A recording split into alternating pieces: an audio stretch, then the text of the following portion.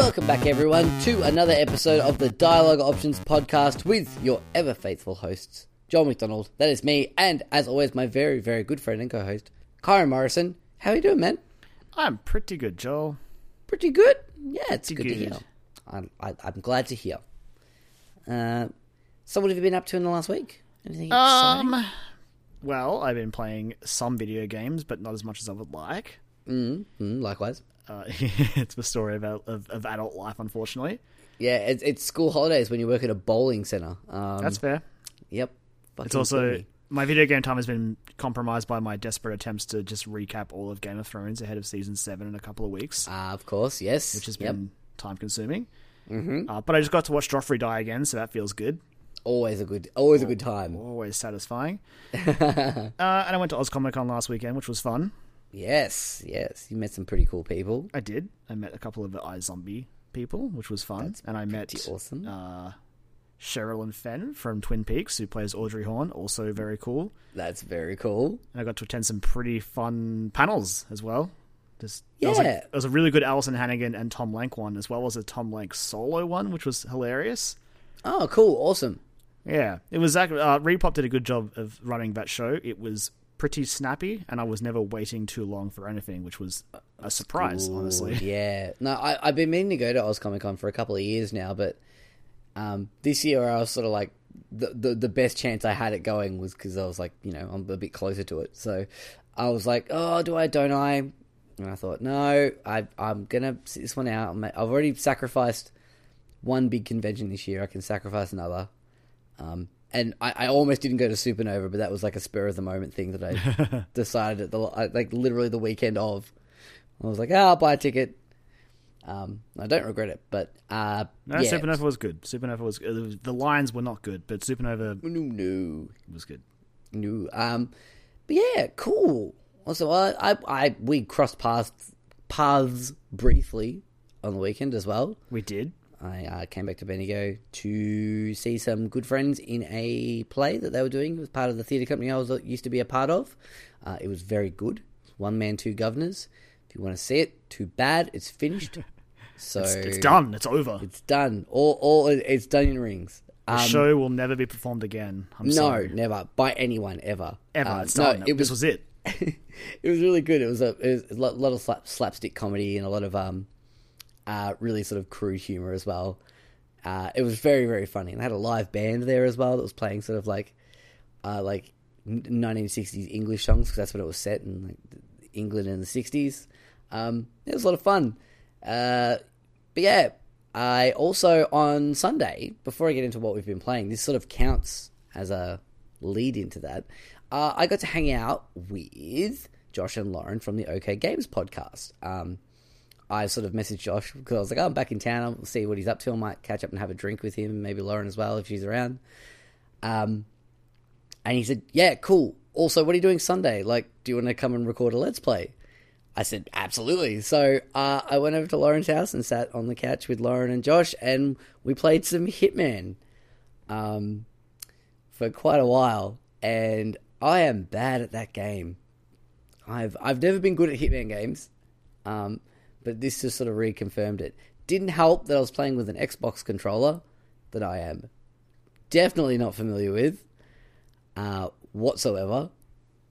But we had a lot of fun. I think that I don't know when they're going to come out, but I'm sure I'll chuck them up, do a bit of like sharing and promotion on the Dialogue Options page. So keep your eyes out for that. Also, go and like their page as well and subscribe to their podcast and show them some love, because they are genuinely awesome people that have helped us out a lot, and we've had some good times with them. So, but yeah, so you want to see how bad I am at Hitman, you'll get your chance soon. I'll be honest, Joel, I'm not surprised knowing how well you go with stealth games in general. So yeah, that's pretty much it. I have a fair idea of how that's going to go down. Yeah. There's one particular part that was very comical and also heartbreaking for me, and I was very, very upset with myself. It was solely a controller issue as well, that I will specify that now. But yeah, so cool. Should we get into what we've been playing? Sure thing. Awesome. All right. Well, do you want to go first? Yeah, I mean, I've been playing the least out of the two of us this week. Yep. And when I say the least, I mean I've been playing one game, and it's still Elite Dangerous, which I was talking about last week. Right. How's that been going? I don't have much to add to it besides the fact that it's making more sense to me now. Okay. I'm figuring it out. I've had some very cool moments and some very hilariously stupid moments where I'm like, wow, how did I just do that? Like, the best example I can think of is, I'm not sure if I talked about it last week, but in this game, circle is your boost button, which is fine. Okay. It's not a problem. But holding down circle and like certain directional buttons on the D-pad will do different things. So coming into land, you need to drop your landing gear. So that's hold circle and then down on the D-pad, which is, again, fine, no problems. Then when you're leaving, obviously you want to retract your landing gear, Joel. Now, Right. let's just say that when you're leaving a space station, right, and maybe you're not as quick on the down on the D-pad as you are in a circle, and you potentially boost into a wall and completely annihilate your shields, and you just kind of look stupid, really. Yep. No, that's definitely not a... And if you're really unlucky, you'll bounce into like another one of the hangar bays, and they'll be like, "Hey, stop loitering, or we'll fine you." And you're like, "Come on, guys, haven't I embarrassed myself enough here?" We know how that goes because, as you told us last week about your unfortunate fine incident. Yes. So combine that with like crashing into the actual internal part of the space station, and it compounds into hilarity and embarrassment. But I'm sure they weren't very appreciative of your adventures. No, look, I'm really good at space piloting. It's fine. Don't worry. You're getting better. I do it all the time now. Exactly. Yeah, you're making progress. You're learning. On the flip side, I had a really cool moment where, so the game sort of runs like big community events where the entire community contributes, like, for this particular example, it was bounties. Hunting particular bounties in the system and turning them into like a particular space station would accrue points, and the more points the community goal gets, the more money particular percentage tiers get. Okay. And this was like actually, it was 10 or 15 minutes before the Splatoon 2 Direct started. Oh, right. And I knew I had to do it because the event ended about an hour or so after that, and I was like, I'm not going to get a chance. Yep. So I was desperately sitting near a navigation beacon in the system going, I hope some sort of criminal drops by. That would be good. Turns out I got my wish, except really? that criminal happened to be like, I think they were like dangerous rank or master or something, so they were in a ridiculously good ship. I still tried to pick a fight with them, and it didn't go so well to start off. Luckily, there was about 6 other AI ships in the system who also wanted a piece of this guy.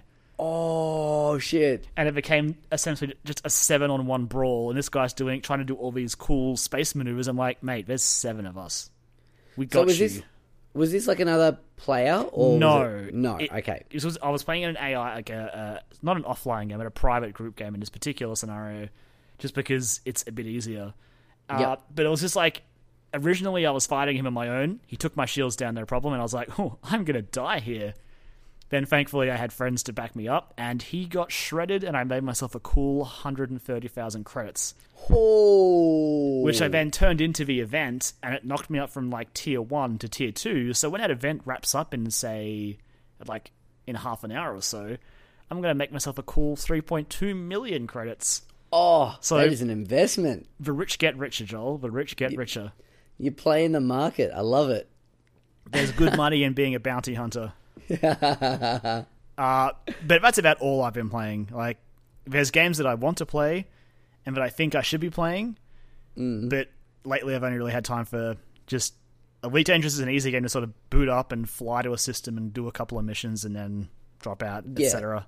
It makes it easy that your housemate's playing with you as well. Yeah. So we team up and just...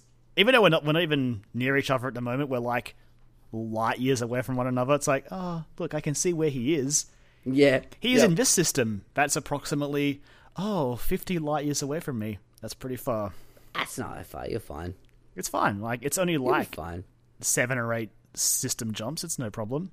Yeah, it's fine. It's totally I also fine. nearly ran out of fuel, which would have been embarrassing.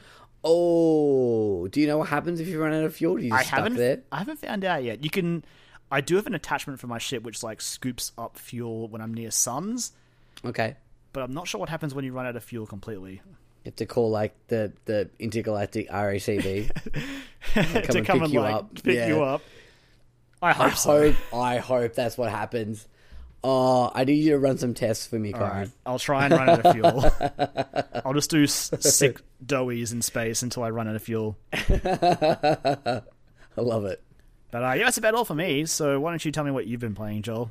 Cool. Well, apart from sort of the usuals, we played some more Overwatch. Yeah, we did. We had another Overwatch sesh. Yeah, we've had a couple. One of them was all right. We've been actually getting your housemate trained up because he finally took the plunge. It's only a year late, and purchased the game. So we played some quick play, which was fun, because it was super low stakes. So we were all just like experimenting with different characters. The stakes don't get any lower. Than in Oh quick play. no, it was still fun, and it was yeah. great for him because we were still making progress for him as well. So we could eventually level him up to 25, so he could play competitive with us. But yeah, we had a full team of 6. It was really fun. I started playing as Winston, and I got 2 trophies for playing as Winston. I got one of his, which is anger management, which is the knock 4 people with his angry monkey. I'm pretty Classic angry monkey. sure. Yeah, good old angry monkey. I love it. Harambeing out everywhere. And Joel, hey, come on. bringing up the Harambe meme. Come on, it's hard not to. He's a fucking Anyway, and the other one I got though was the one for a 20-player kill streak. And I can't believe you didn't have that yet. Not Yeah, not in the mean way. Like we played. no, a no, lot.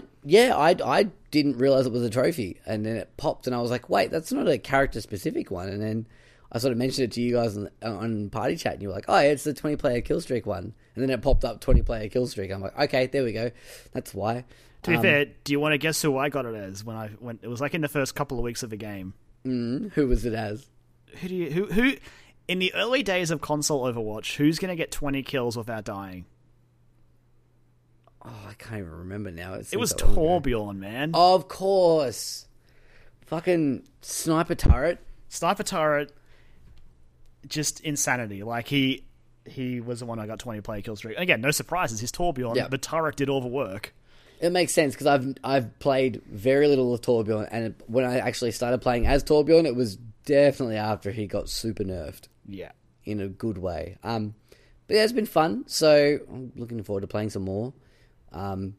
We got another little bit of tease about some Overwatch, about some Doomfist. Doomfist is on the interesting. horizon, Joel. Yeah, he's coming. He is inbound, and I am fucking excited.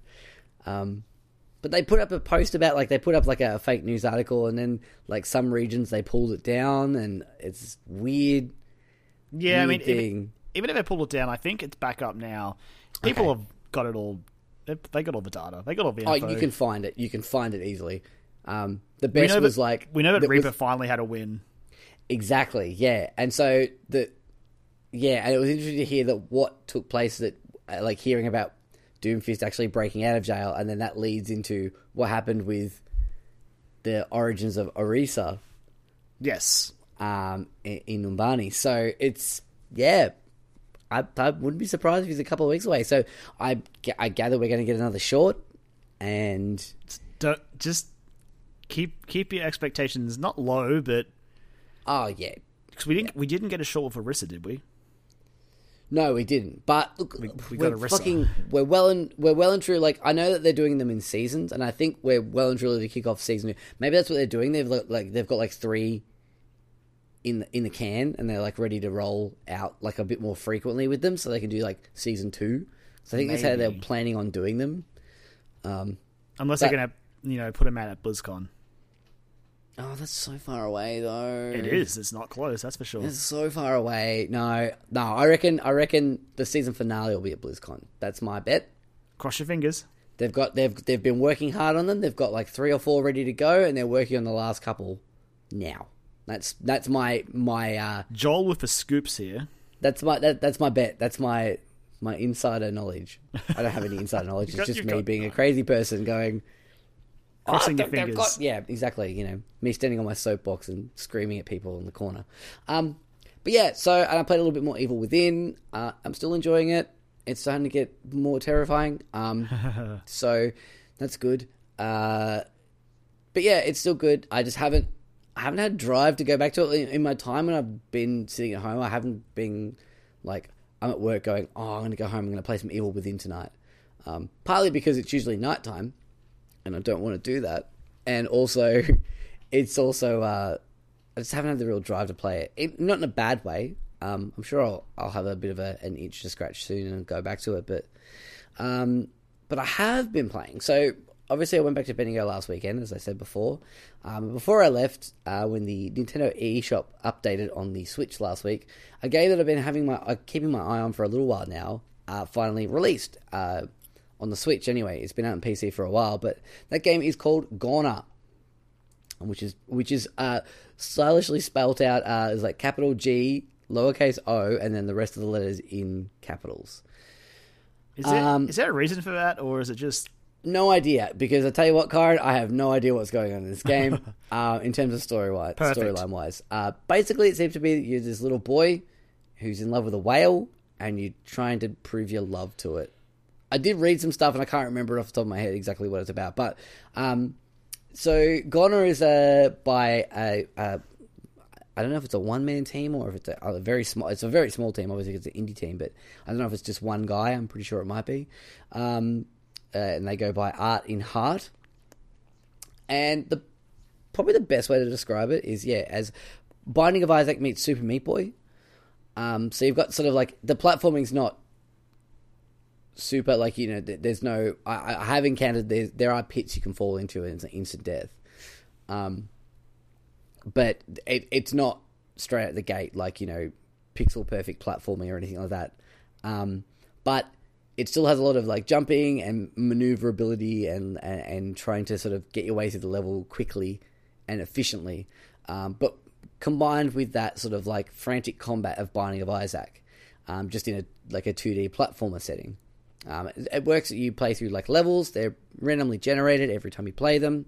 But they each sort of like world, there's like worlds essentially that you go through. They have a different theme, and like the enemies are all like themed around a certain like they're all sort of grouped together in that one world. You'll encounter those types of enemies and you'll go to the next one, and then there's more types of enemies. I can't tell you more about the different worlds because I've only encountered 2 of them. There are also boss fights. Of course. I've done one of them. I've gotten up to the second one a couple of times. Are boss fights like Binding of Isaac as well, where they're sort of random, or do you think they're based on the world? No, they're set. They're set, and the only thing that changes is the layout of each stage. I'm completely okay with that, honestly. Yeah, so you know what boss you're coming up against, which is good, and you sort of know if you can get to them, because if it isn't already obvious, this game is fucking hard. But it has this sort of charm to it that it's got that gameplay hook of just like, all right, just one more run. All right, just one more run. All right, just one more run. The cool thing there's a couple of really interesting things about it that the art style and the soundtrack are both fantastic.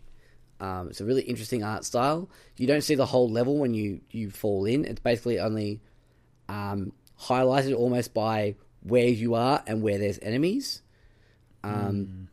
It's a big radius, so you can see like upcoming. It's not like trying to fuck with you in terms of like making jumps and stuff. So you can see, but it doesn't show the whole thing. Like you can't see the whole world that you're looking at in that level. I don't know. It's interesting, to say the least.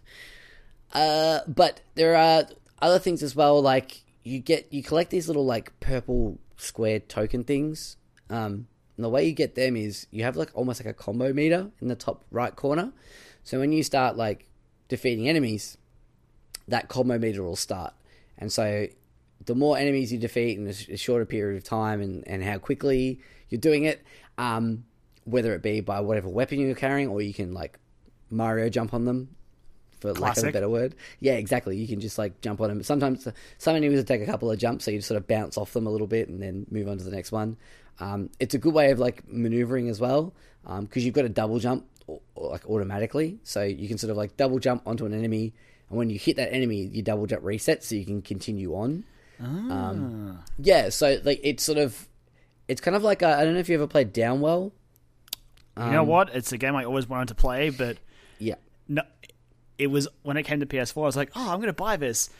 Oh, it's under $10, which would put $10 on my wallet, and I don't want to have just $2.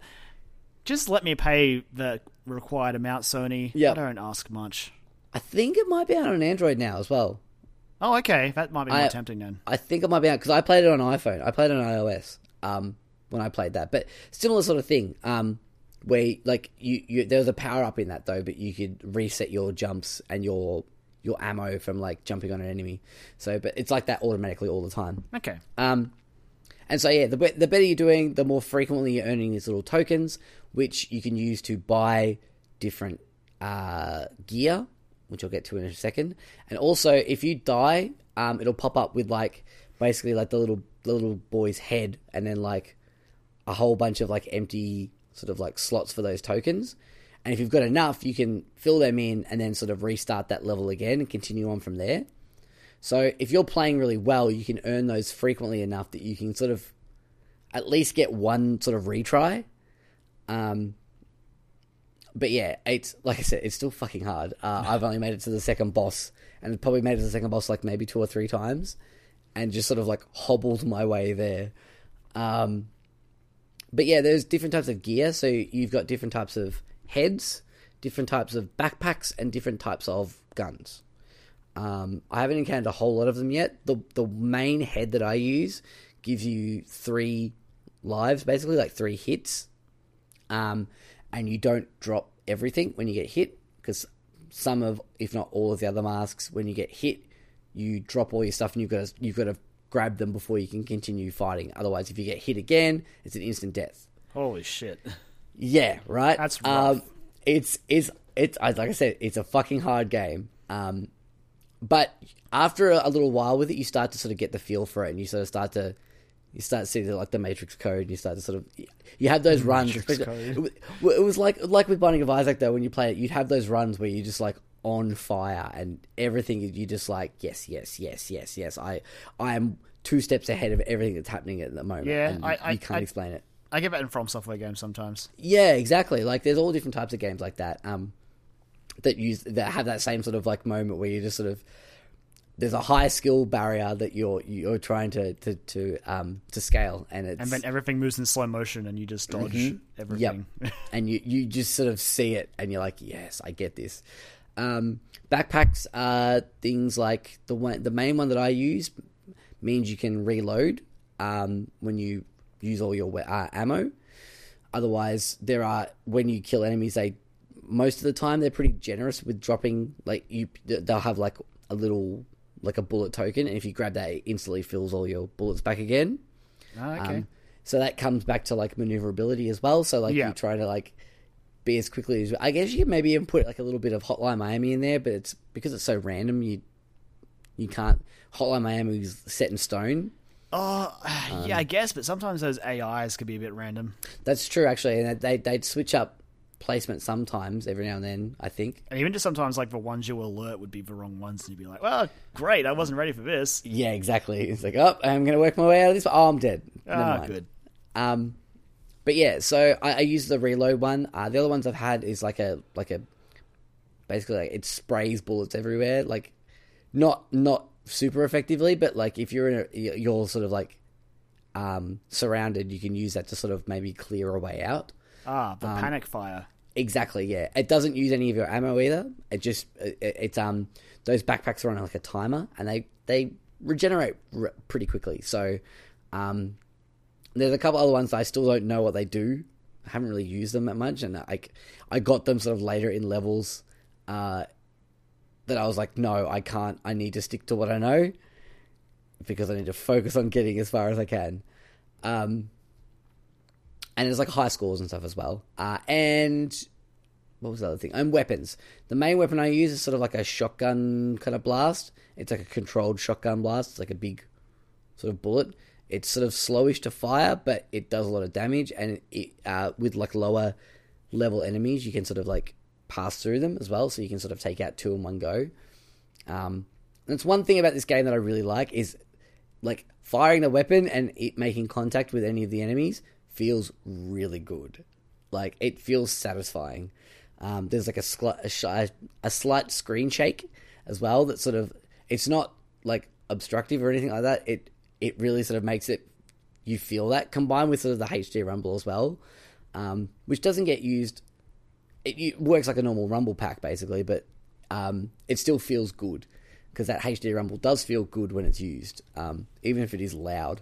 Oh boy, it's loud. It's so loud. I'll get to that in the next game that I played. But yeah, it's definitely worth a look.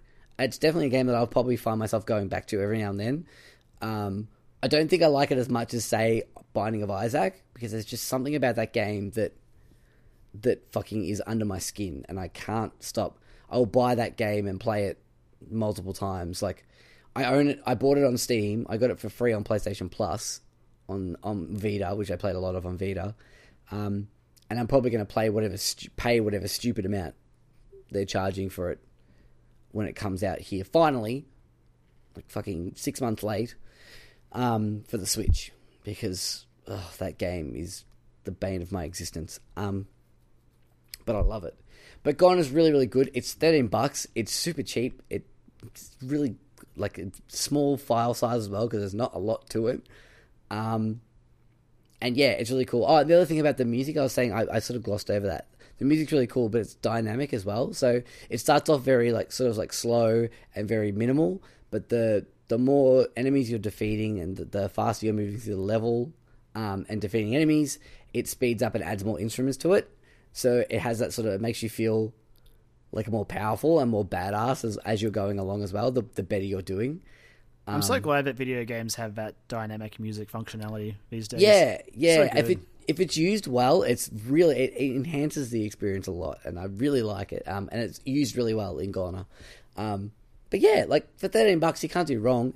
I'm a big advocate for the Switch having all these indie games on them.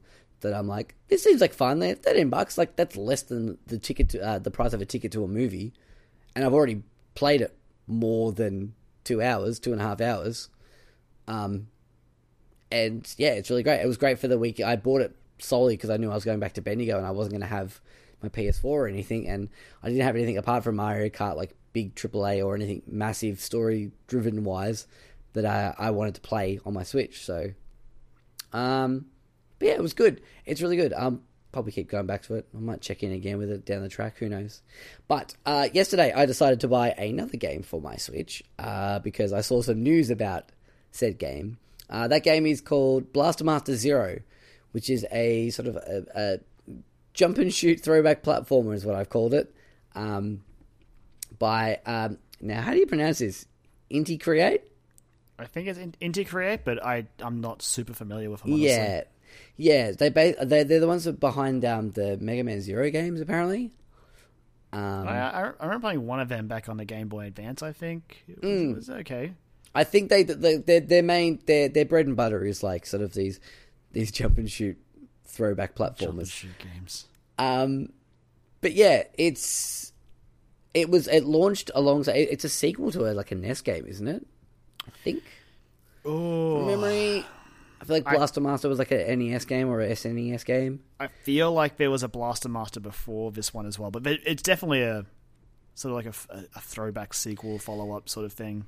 Yeah, I'd never really heard of it before, but I remember seeing the trailer and I was like, it looks interesting, and it just sort of dropped off my radar because, 2017 happened. But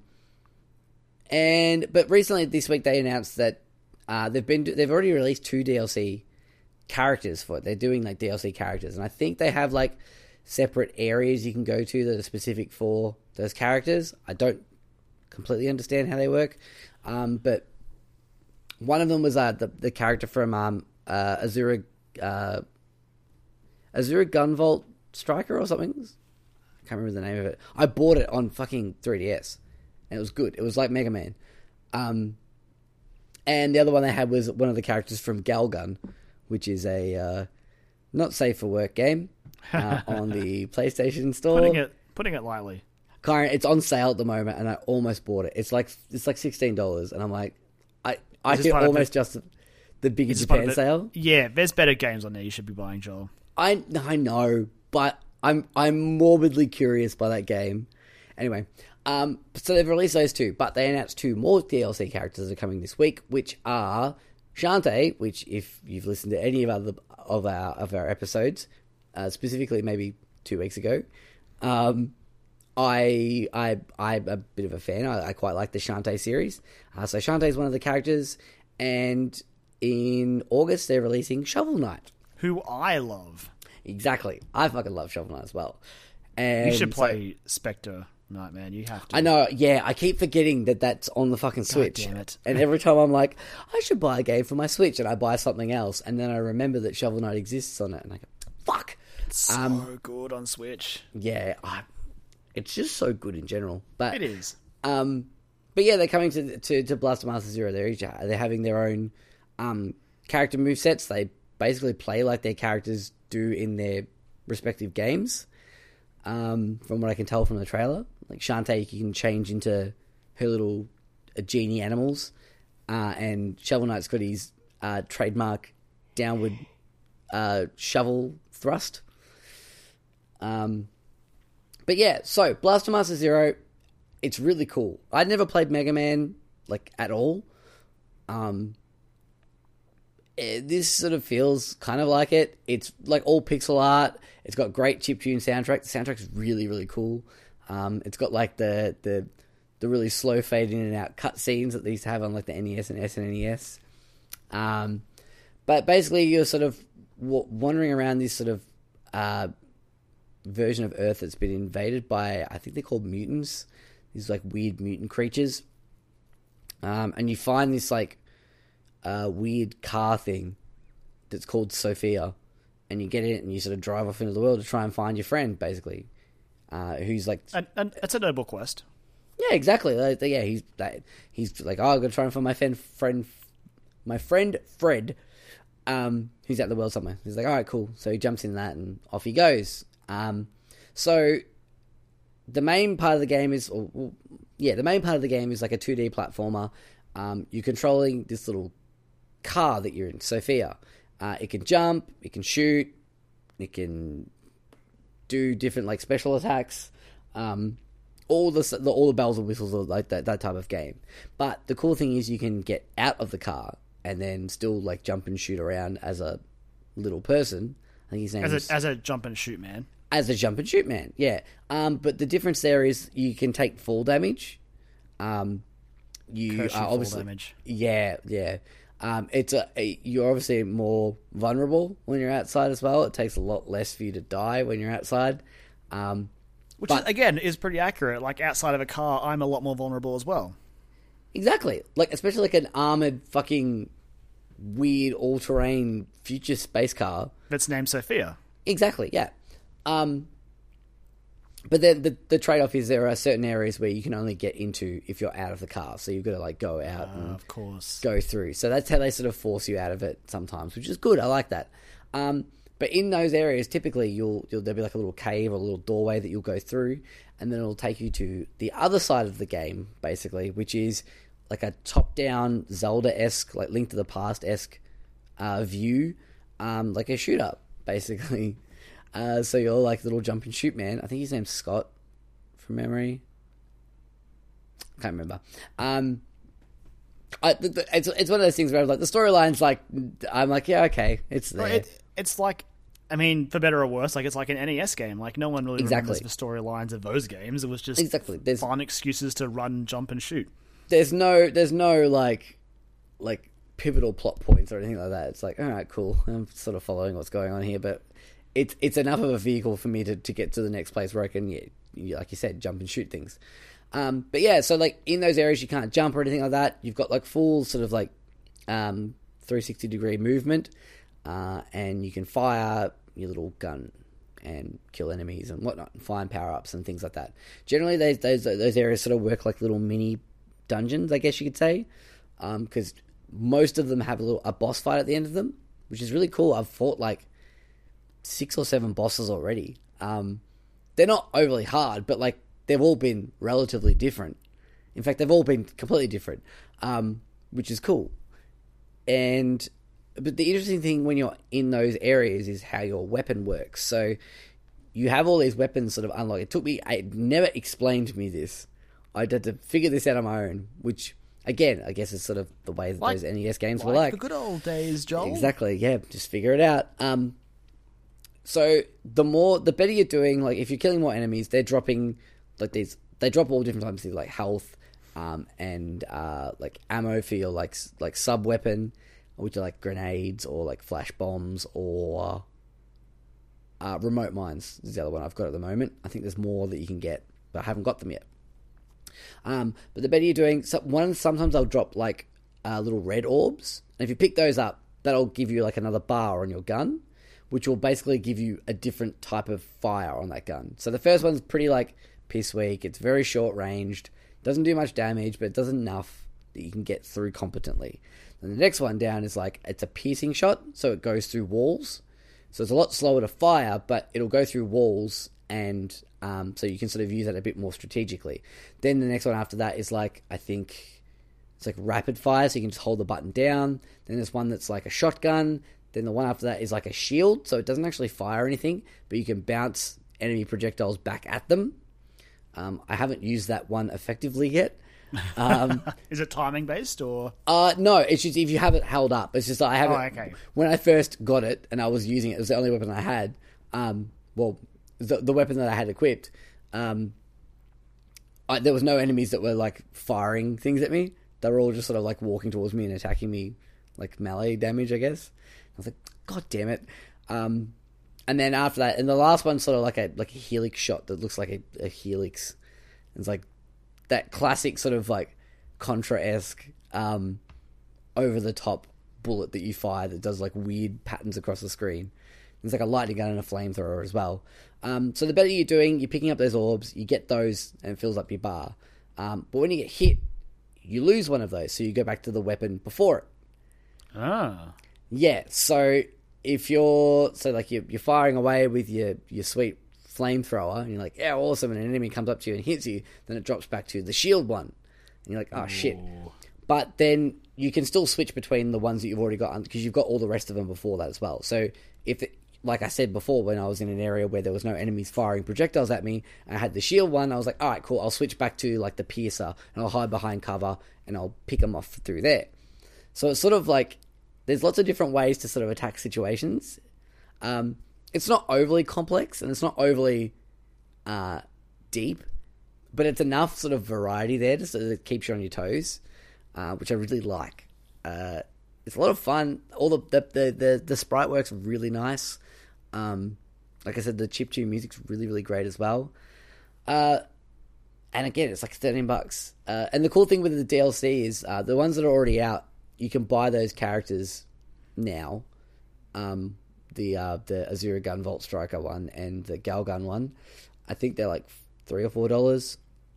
But with the Shantae and Shovel Knight, this is the reason why I bought the game, is because Shantae's is coming out.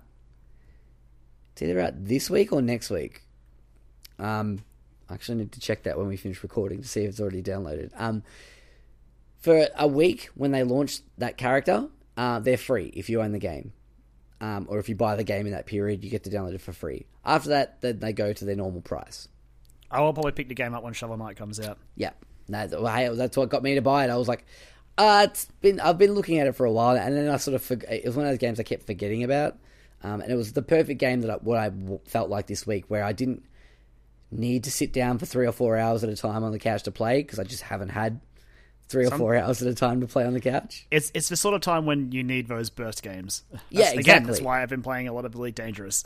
Yeah, well, it's perfect too, because I can sit on the couch and play it on my Switch while I'm watching something on TV, so I'm sort of multitasking, like watching podcasts and things like that, which has been good. Yeah, I watched. I know. I'm obviously screwing with you, Joel. Gosh, Joel. Vidcasts, then, if you will. No one uses talk that. shows. Thing. Yeah, talk shows, basically.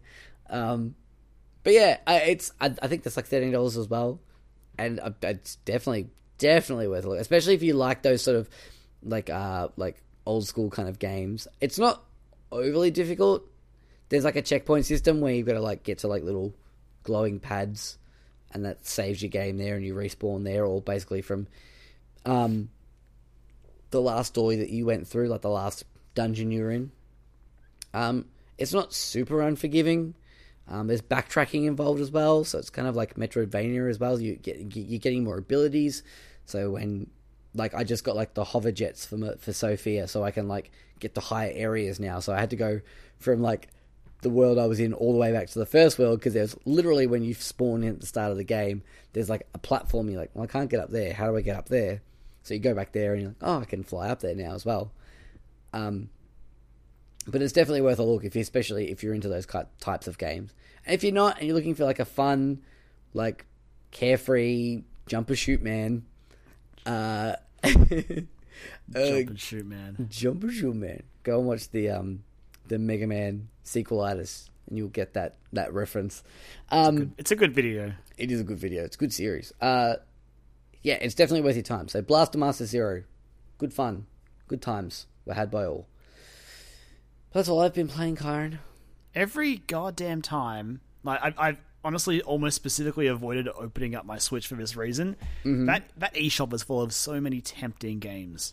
Yep, I just had a look at it before we started recording, and I was like, "There's like 5 games. None of them are overly good." There's one that it's a mobile game that I actually owned, and I was like, "Man, I wish I could play this with actual buttons." Now I can. I was like, "Fuck!" Like right now, I'm pretty sure it's still the case now. Hopefully. But Snake Pass is on special.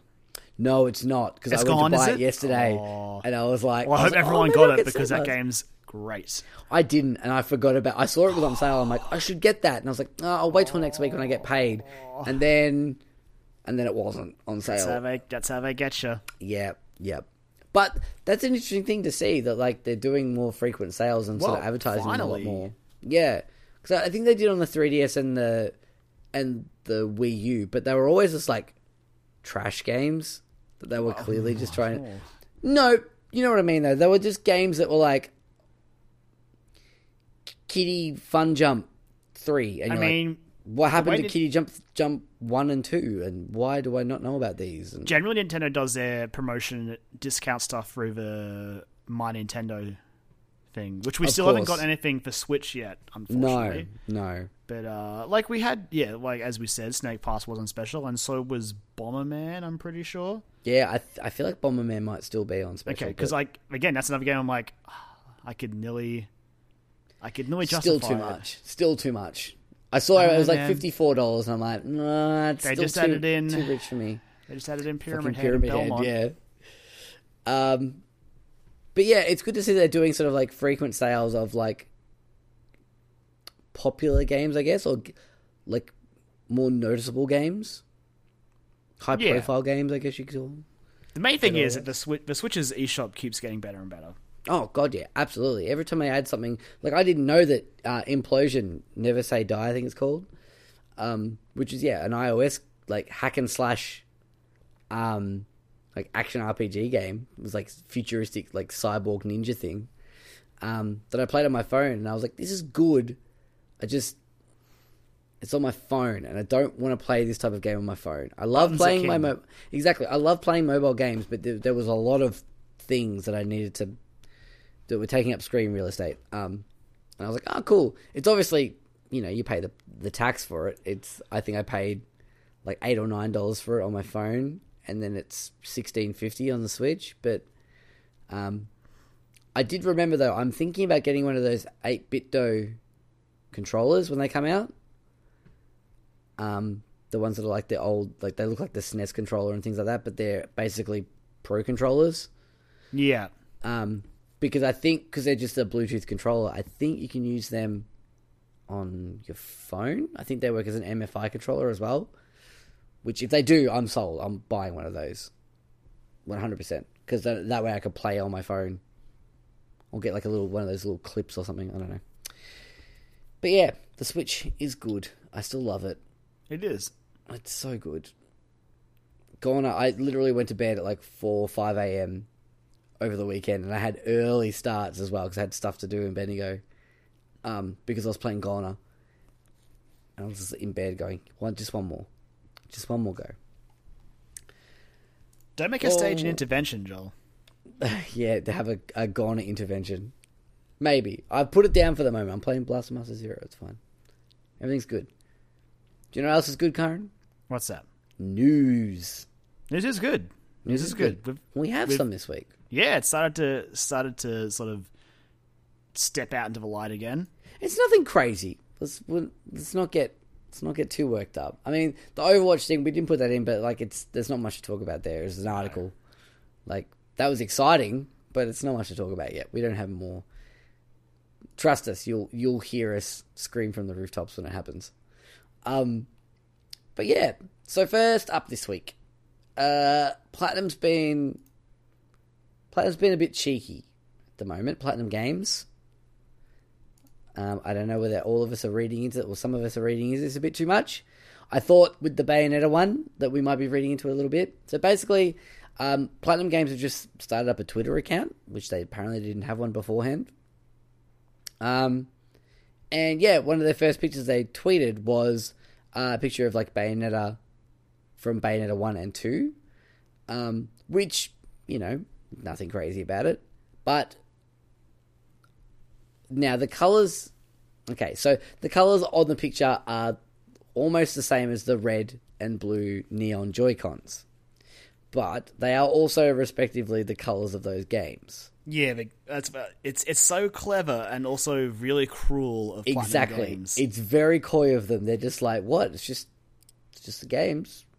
We're not... But also too, is it so they're sort of mirrored. So the top one is like Bayonetta from Bayonetta 2, and she's sort of like normal view, and then the Bayonetta 1 picture below is sort of like upside down, and they're both in the same sort of pose holding their gun out. But the way that the guns are all connected, it kind of looks like an S. It sort of does, but again, like I hope so. I'll play those games again. I'll play them on the Switch, because you know what? Fucking Bayonetta 1 and 2 are excellent games, and I love them. I think they're in my like top games of all time. I fucking adore those games. But it doesn't stop there.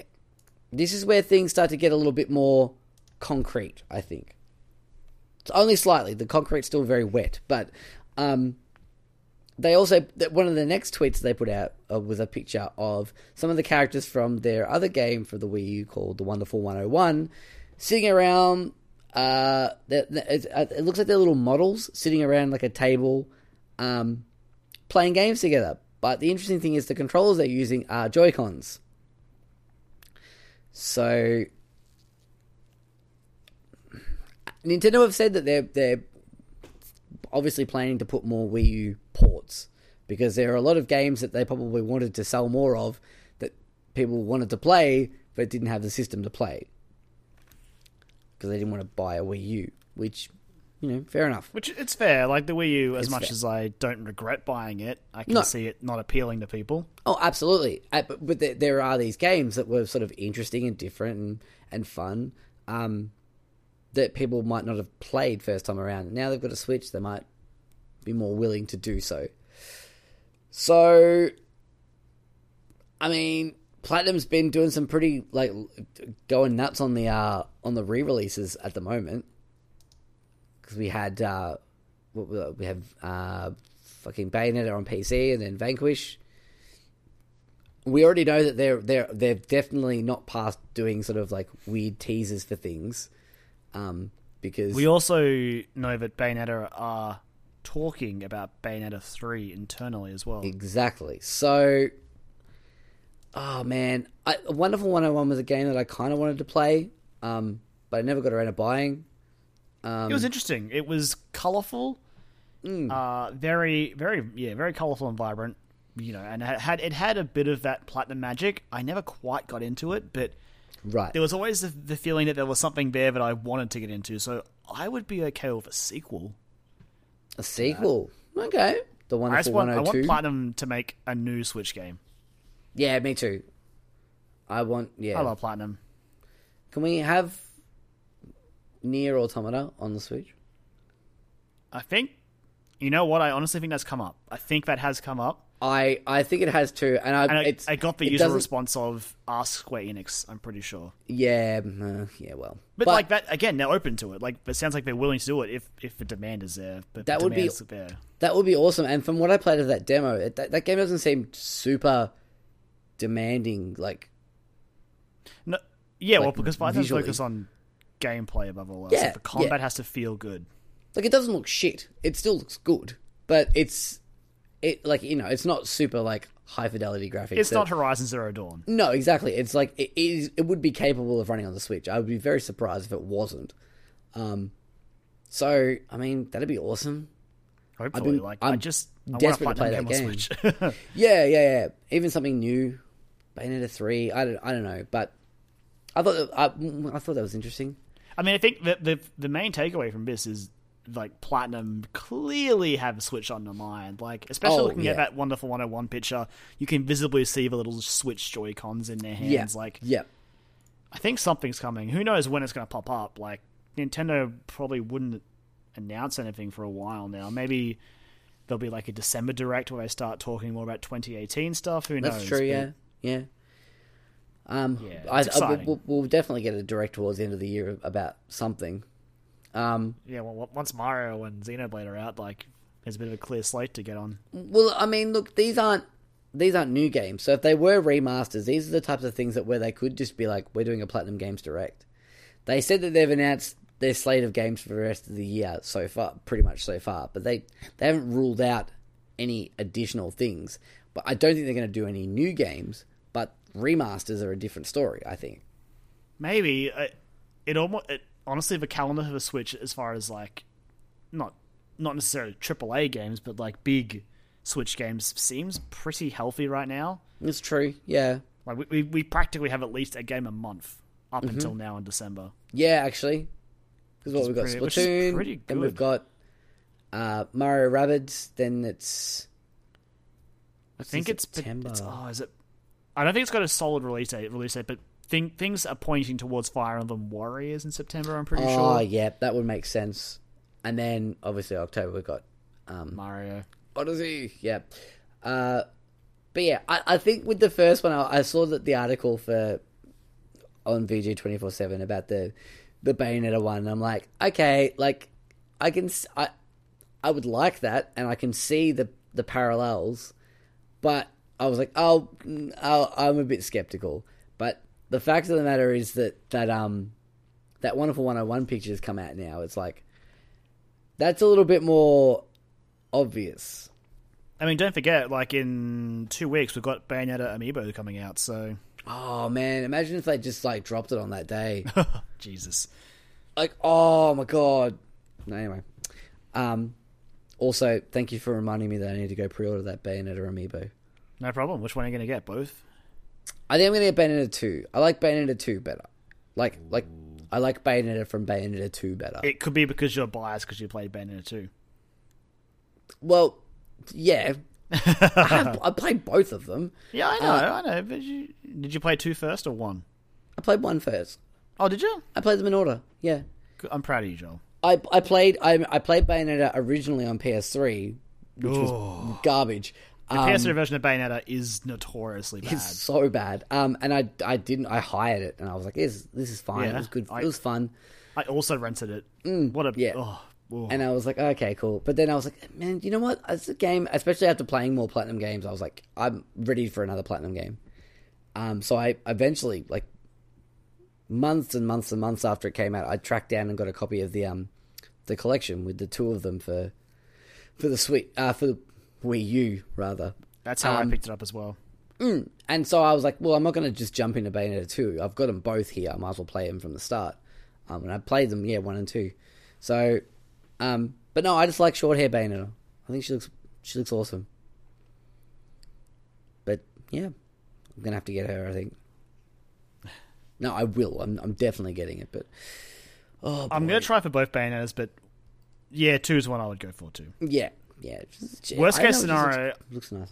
I have my selections lined up for those 3 amiibo. Ideally, I want both Clouds, both Bayonettas, and I'll just get female Corrin, but cuts might have to be made. I might get a Cloud. I'm not sure yet. I don't have as much of an emotional attachment to it, but I do like Cloud. I do like the amiibo as well. It looks nice. It's a nice little figure. Cool. Shall we move on then, Kyron?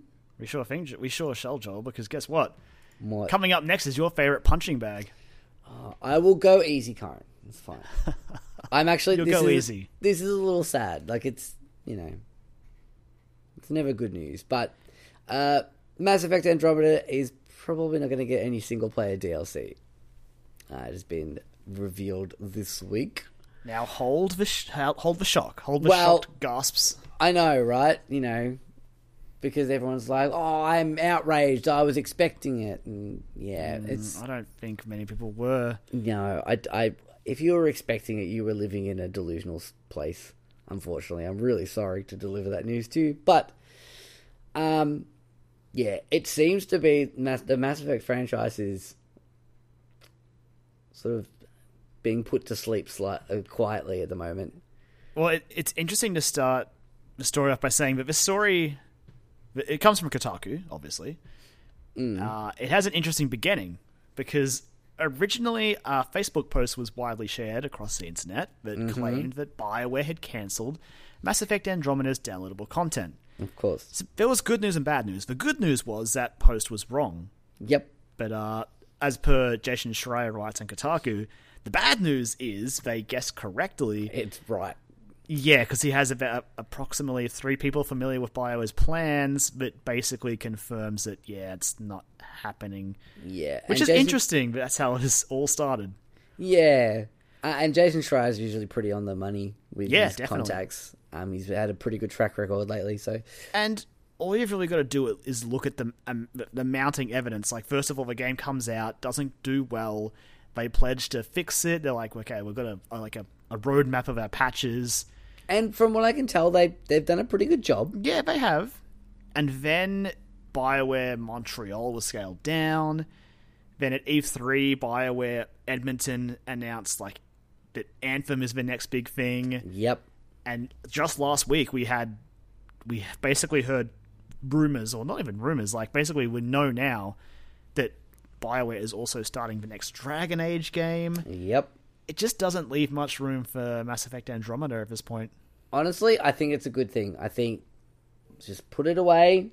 You've got plenty of other things on your plate that people are excited for, mainly Anthem, because it looks really good.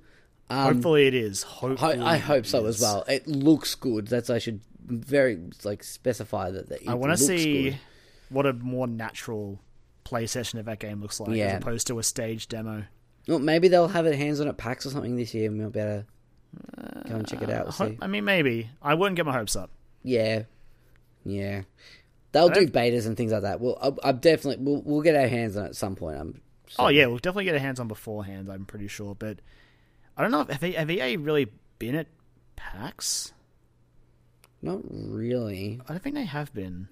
So they have been through other means, like in PlayStation booths and stuff like that. Yeah, and Xbox and things as well. But yeah, but I don't know. Maybe we'll see them this year. Maybe.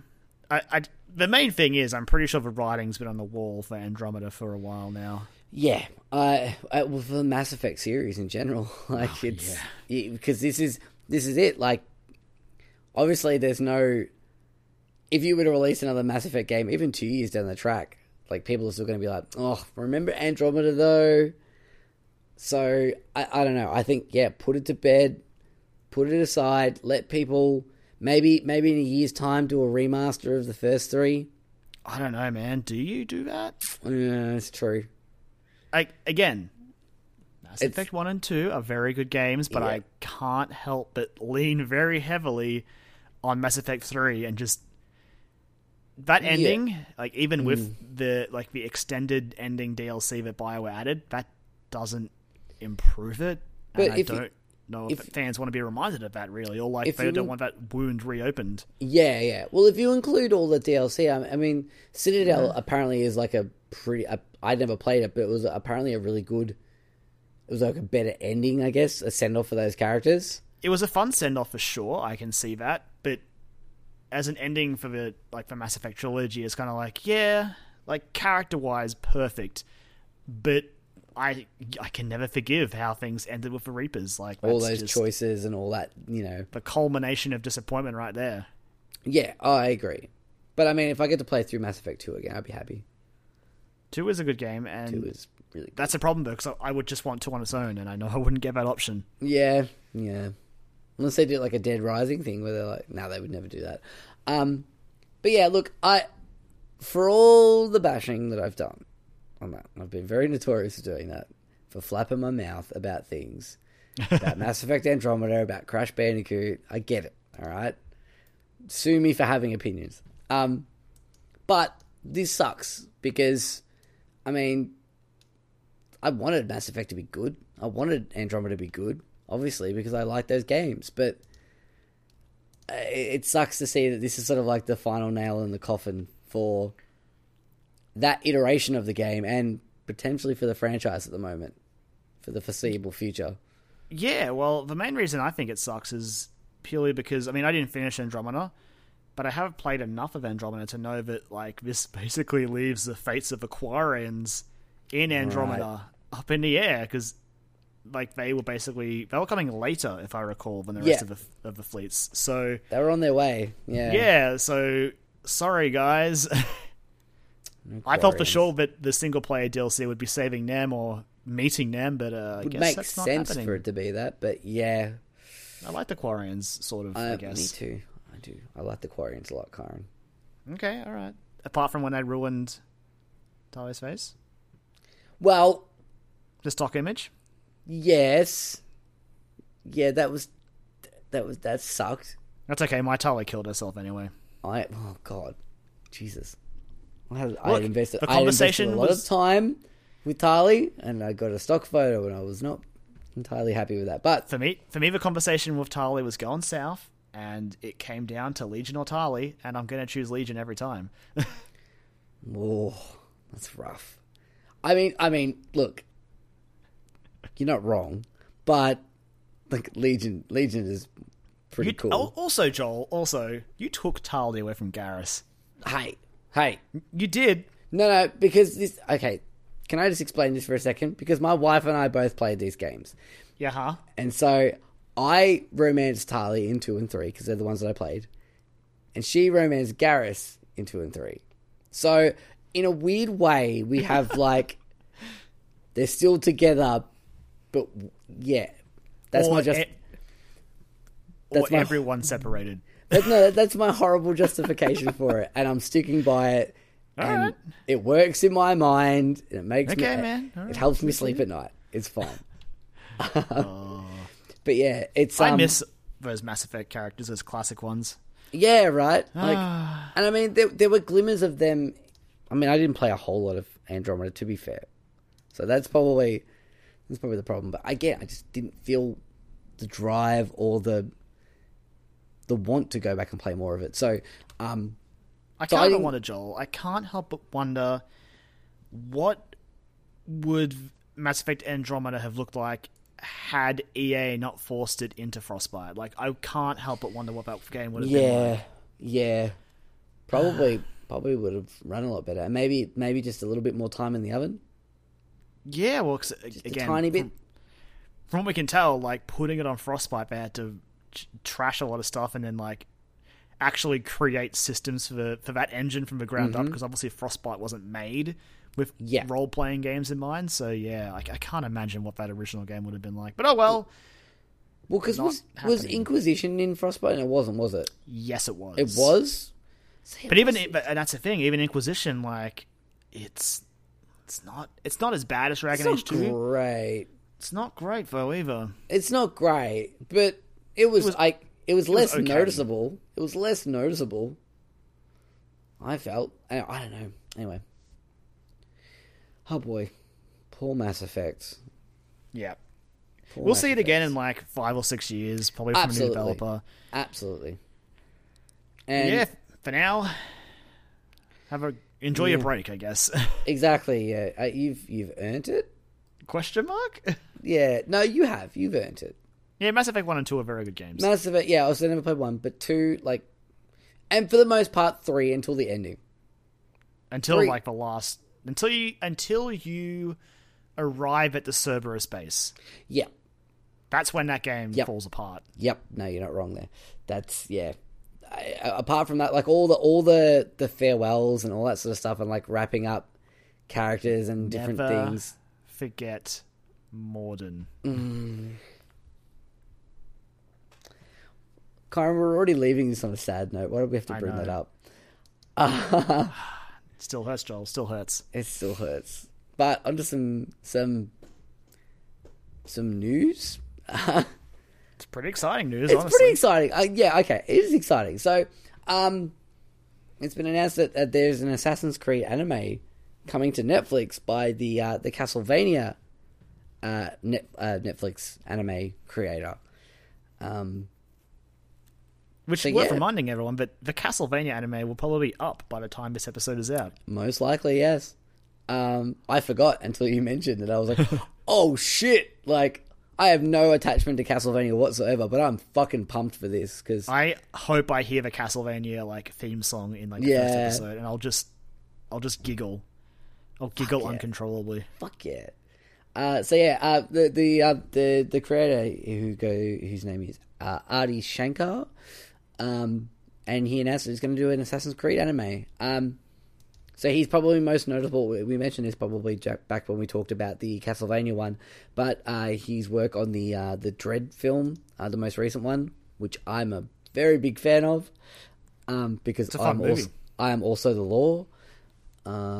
He also did Machine Gun Preacher and The Grey, which I never watched, but I watched it. I was when I was working at the cinemas, and what I saw of it looked interesting.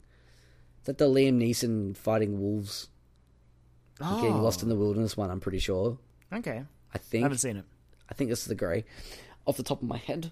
But yeah, so we're getting an Assassin's Creed one. Exciting. It's worth noting, it'll be an original story set in the Assassin's Creed universe, so you don't Cool. have to worry about it leaning on Ezio or any of the other already existing assassins. Will we see an Animus? Will we see Abstergo? Will we see any of that stuff? It's Assassin's Creed, I'm sorry, but you're going to see it. I know. Look, if it's handled right, it can Absolutely, be interesting. yeah. It's just that the last couple of iterations, haven't made it interesting. It's Ubisoft just going, look how coy, look how clever we are. It's like, no, you're not. And for all I complained, like, there was a decent character hook with, I honestly forget, Desmond. With Desmond. Yeah, Desmond was interesting enough, yeah, And then when I they played of it. killed him off, and it was like, cool. Now you just play as the assassins, but there's still going to be stuff outside the Animus, but you're never going to see your own face, so who cares? And I was like, Yeah. well, why should I care about these gameplay segments if you don't care? Like, Yeah. screw it. And then they changed them to like first person in Black Flag. It was like, and you worked for like fake Ubisoft. yeah, fake Ubisoft. At least in Watch Dogs 2, they were just like, you can just go and hack into our offices in San Diego. It's fine. Yeah. And that was So- fine. That was good. I liked that. And you leaked the trailer. I love that. That's fine. Because that's not tongue in cheek. That's just them going, fuck it. Why not? I'm excited to see like what era they're going to pick and all that sort Well, of stuff. it seems It's that exciting. it says the people want one of the games. Obviously, people have been saying in feudal Japan. It'd be a good setting for it. It would be. For I mean, anime, it seems like it not to is. be Is it ever called out as an anime? Oh yeah, it does say it's set as an anime in this series. particular article. Yeah, So maybe we'll get an anime one. Which would be I mean- cool. Like, I mean- Japan's cool. it's like if you're going to call a spade, if you look at the Netflix, the Castlevania one, it's like it's pretty anime. It's pretty anime. It's We'll pretty see. anime. And that's the part where I was kind of like, because I've watched a couple of Netflix's anime offerings, and it's kind of been a bit not very good. But this one looks good, so I have hope. This one looks good, and it shouldn't for multiple reasons. I know. Like you said, it should it's a Netflix anime, and it's based on a video game From Like- Konami. from Konami. Like, there's so many things going against it. So And somehow it looks good, and I'm excited to watch it. we'll talk about it next week. Hopefully, I'll get a chance to sit down and watch them. You better have, because I'm going to be basically binging it. Yeah, I'll try and smash through a whole bunch of it. I will put down my controller and my video games to watch this. How many episodes is it? Have they I said? have no idea. I don't know if it's up yet. Like, It comes out July 7, which I assume is American time, so it'll probably be sometime tomorrow afternoon for us, or Friday afternoon if you're listening to this in the future. Yeah. Yeah. While we record in the past.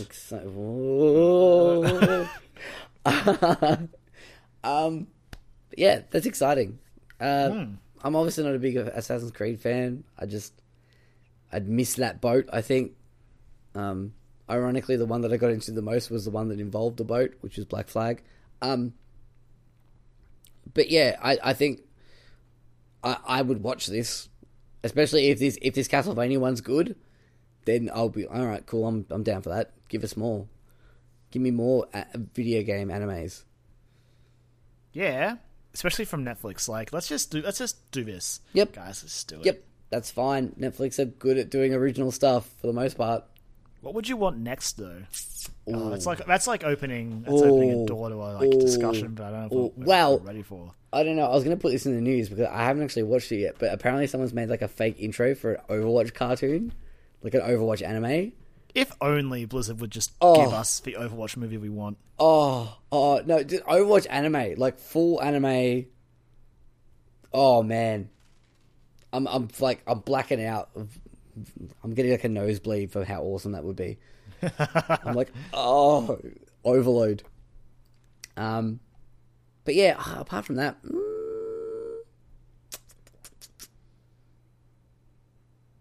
I asked the question, but I don't even have an answer. Like, it's just Karn, Shovel Knight. Shovel Knight. It's not bad. It's not bad. It's crazy enough to work. Like it's silly enough and crazy enough to work, but it's also got like a lot of heart and a lot of like sentiment to it as well. That I feel like that would work pretty well.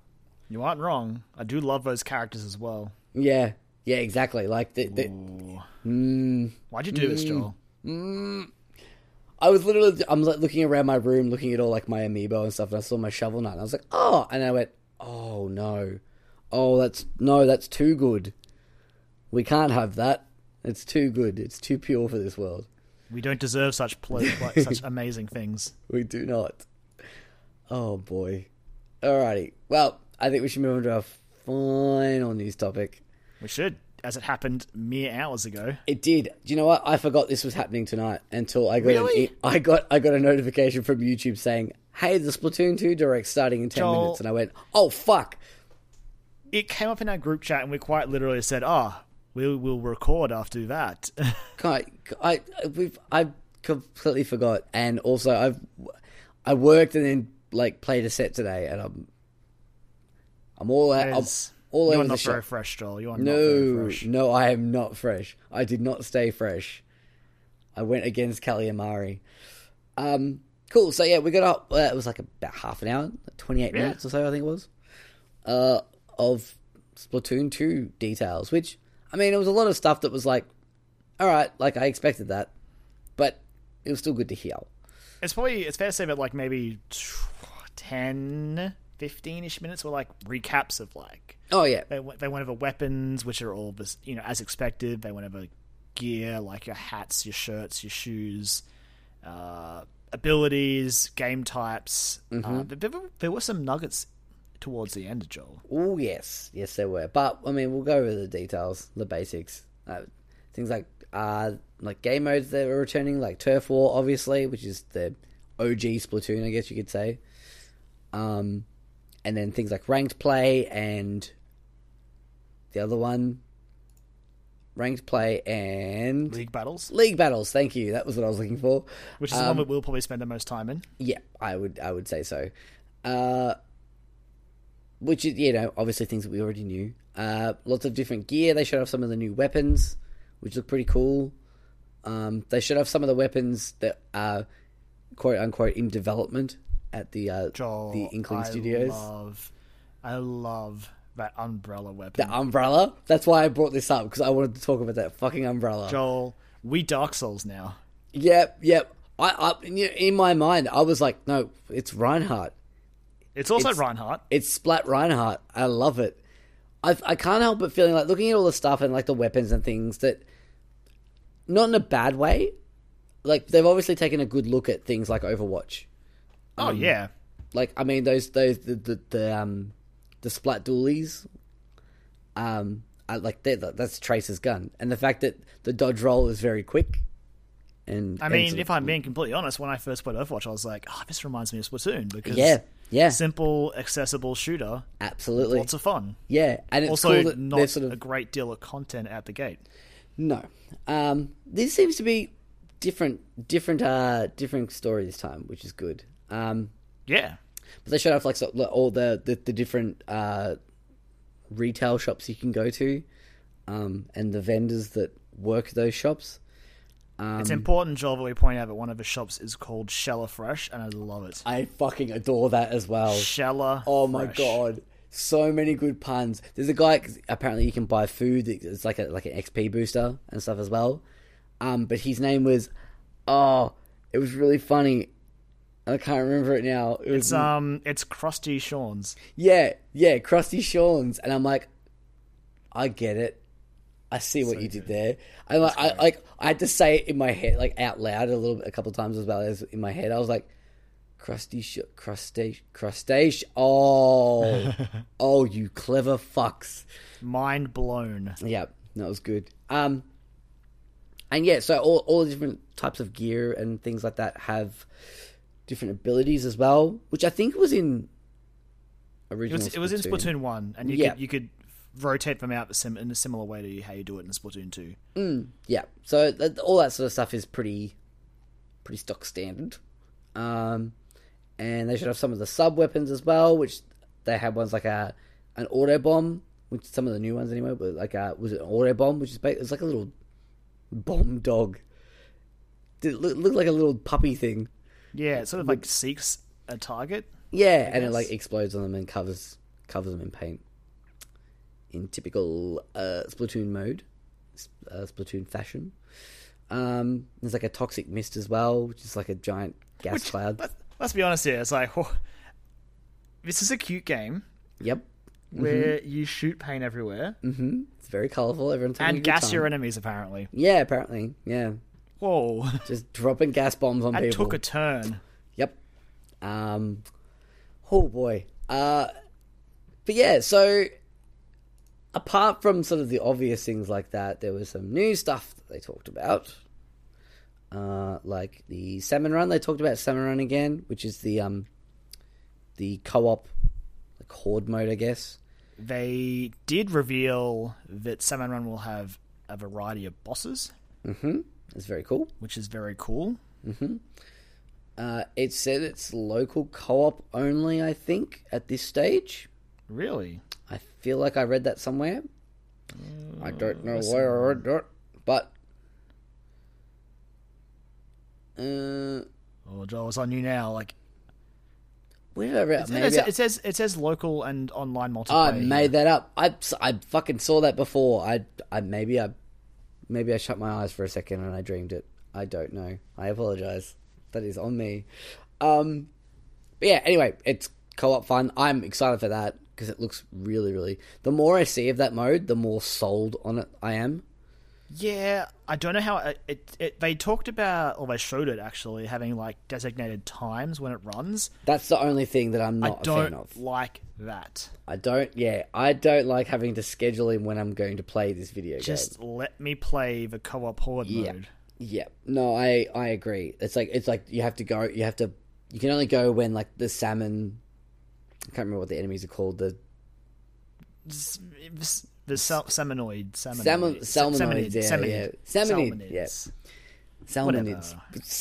salmon things. The bad guys. The bad guys that you need to shoot. They're only like spawning at certain times.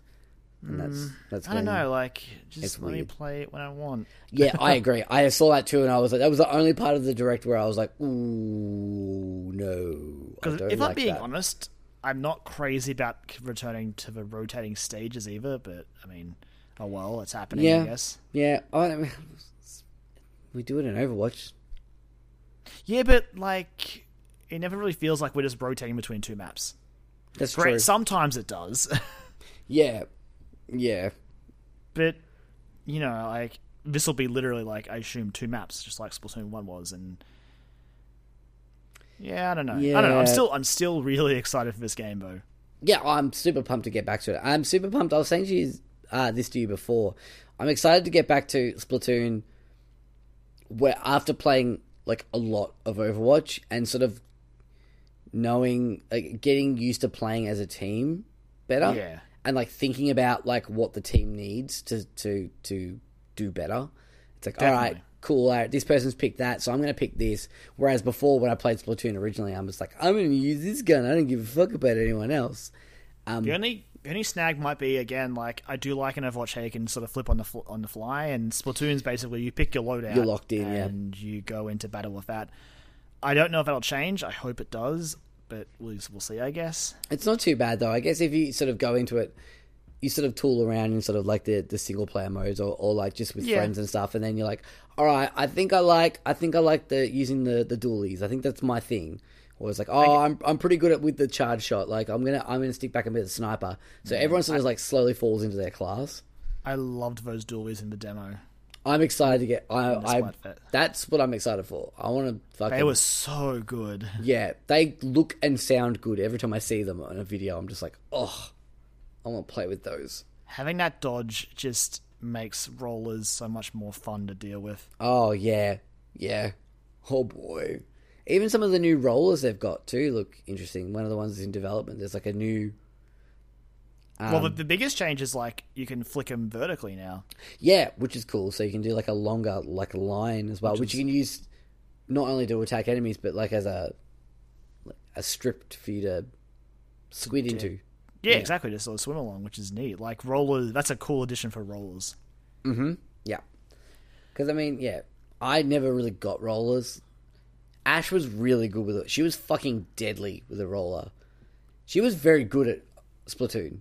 Like, I remember watching her play that, and I was pretty impressed. I'm not gonna lie. She's pretty impressive with that. And it was mainly the rollers that she would use, and she was just, like, on fire with it. Menacing. Well, you have to get a second Switch, Joel, because we can play this all locally. Oh, Karen. Nintendo keeping the LAN alive. She doesn't... She wants a PlayStation 4 more so than a Switch at the moment. She hasn't mentioned buying a Switch. She wants another PlayStation 4 so we can both play Overwatch together. Okay. That's a more expensive option. The $500 Switch is probably... Because you can play that on the handheld mode. Joel, I'm so excited for Splatoon 2. Oh, me too. But we should mention, though, that they did talk about the online service stuff.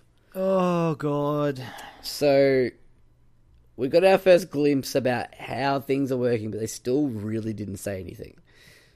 Basically, Splatnet 2 is going to be like a mobile app that you use. Well, it's a part of a Nintendo Switch online app. Right, yeah, it's a part of that app, which is launching when the game comes out on July 21st.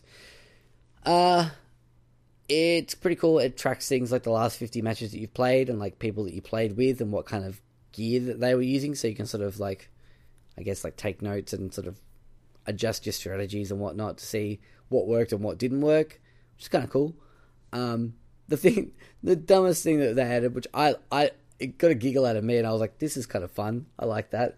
Is it shows you like a lifetime paint meter of how much paint you've spilled.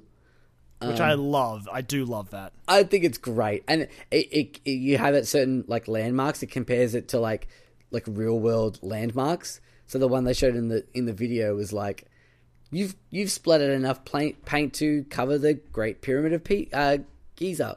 And it's like, cool, awesome. That's a lot of paint. Yeah, that's a lot of paint.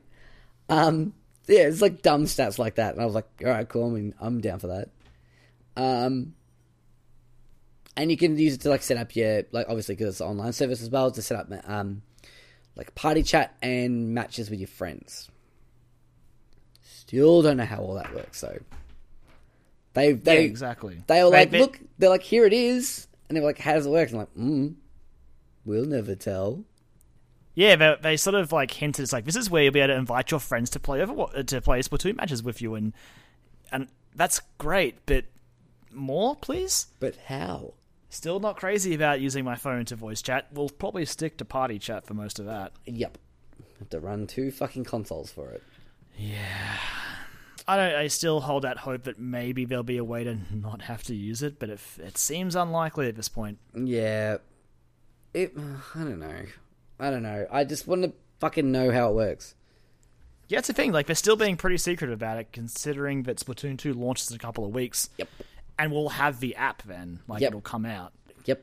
I guess we don't really know how featured it'll be, like, considering the online paid service doesn't come until 2018, but the app will be out. Yeah, it'll be here. We'll know how it works, for better or worse. Yeah. Ooh. It's worth mentioning that they did say that Splatoon 2 will also be receiving the usual post-launch updates. Yes. So there'll be about a year of like content as far as like weapons and maps and all that go, and about 2 years of Splatfests. Yep. Which the first Splatfest is launching before the game comes out. Yeah, I did it when they were rolling that announcement out. I had to do a double take. I'm like, wait, that's not. Hang on. Yeah. So the first Splatfest is taking place on the 15th via a demo on the Nintendo eShop. You can download and take part in during a certain time, which is some ungodly time for us. Yeah, well, for the Americans or like for the time zones they have, it's a reasonable time, Joel.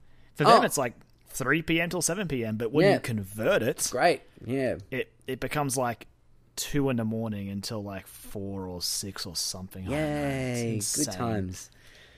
So unfortunately, probably won't be a part of that. But I'll try to. But it's the first one is which is better, cake or ice cream? Which is better, Joel? Cake, clearly. It's cake. It's cake. Cake is the best. Cake is the best. Thank you. I like All right. ice cream. I like ice cream. I was worried for a second there. Ice cream's like a only during warm time of years, right? Like Very cake true. is all year round. Very true. Very true. And you know what? I'm not even talking about like fancy cakes. I No. literally have half of a Coles sponge cake in my fridge at the moment. And Joel, I'm familiar with your sponge cake buying. I have an addiction to those fucking things.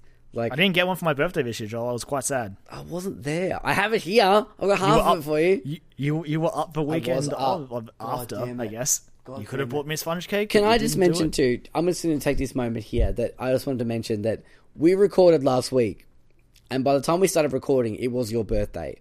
And because I am the worst friend in the world, I didn't even realize until we hung up the fucking Discord chat, and then I went to Facebook, and Facebook was like, "Hey, it's Kyron's birthday." I went, "Motherfucker, God." And I messaged you straight away. I was like, "I'm so sorry, dude. I am the worst friend in the world." And then I didn't even get you a fucking Coles sponge cake. Exactly. Like Damn it. you owe me a sponge cake, I Joel. fucking do. I do owe you a sponge cake. I'm going to hold you to that. I'll hold myself to that. You know what, Joel? I know you will. Yeah, I will. Because, do you know why as well? Because it involves me getting sponge cake. Anyway, the point is, cake Exactly. is the winner here. Cake is Team the winner cake. here. If you say ice cream, you're wrong. Unless it's summer, and then you're a bit more right. We're okay. But cake's a good gift. I all still year go round. ice cream in like winter as well sometimes. But like, All right, okay. Let's not go too crazy, Joel. it's fine. But like, nothing beats like a good cake. Nothing beats like a good cake. Anyway, but speaking of the Splatfest, obviously with the single player stuff that Kelly and Mari are preoccupied. Oh, Joel, we nearly forgot to bring this up. I think. Mm-hmm. I was so happy. Yep. So we got our first look. We have 2 new Squid Idols. So the 2 new Squid Idols we have are Marina and Pearl. And they are the hosts of the TV show, or the Splatoon TV show called Off the Hook. It's worth noting the Splatoon 2 Direct featured a sort of music video from them. It was like a That weird. song was catchy. Yep. In typical Splatoon fashion, like all the music, I was just like, oh, I just want another soundtrack, please. Can I have this? I love that soundtrack. It's so good. And speaking of soundtrack, Kyron, before we get more about Marina and Pearl, they dropped this a little bit of info in there. There's a fucking Splatoon 2 rhythm game within Splatoon 2. Yes, there you is. can fucking play. Yes. You can play a rhythm game. It's very basic, but it's with all the songs from the game. And I was like, okay, I'm in. I'm so in. That was the icing on the cake, which is the better thing other than... That's better than ice cream. Does that replace the little squid jump game from Splatoon 1? I hope so. And also what we didn't note down in the notes, but was clearly shown in the direct, is there will be a way to draw. Yes, still. I did. I forgot to put that down. Sorry. Without Miiverse. Like, I was wondering how they'll do that, because honestly, the Miiverse was half of the reason Splatoon 1 was so good. It's cool, and like you'd log in and you walk around, and like people's artwork would be on the walls of like some of the maps and in the actual like Inkopolis as well. And So they're it seems bringing like that we'll back. still be able to draw.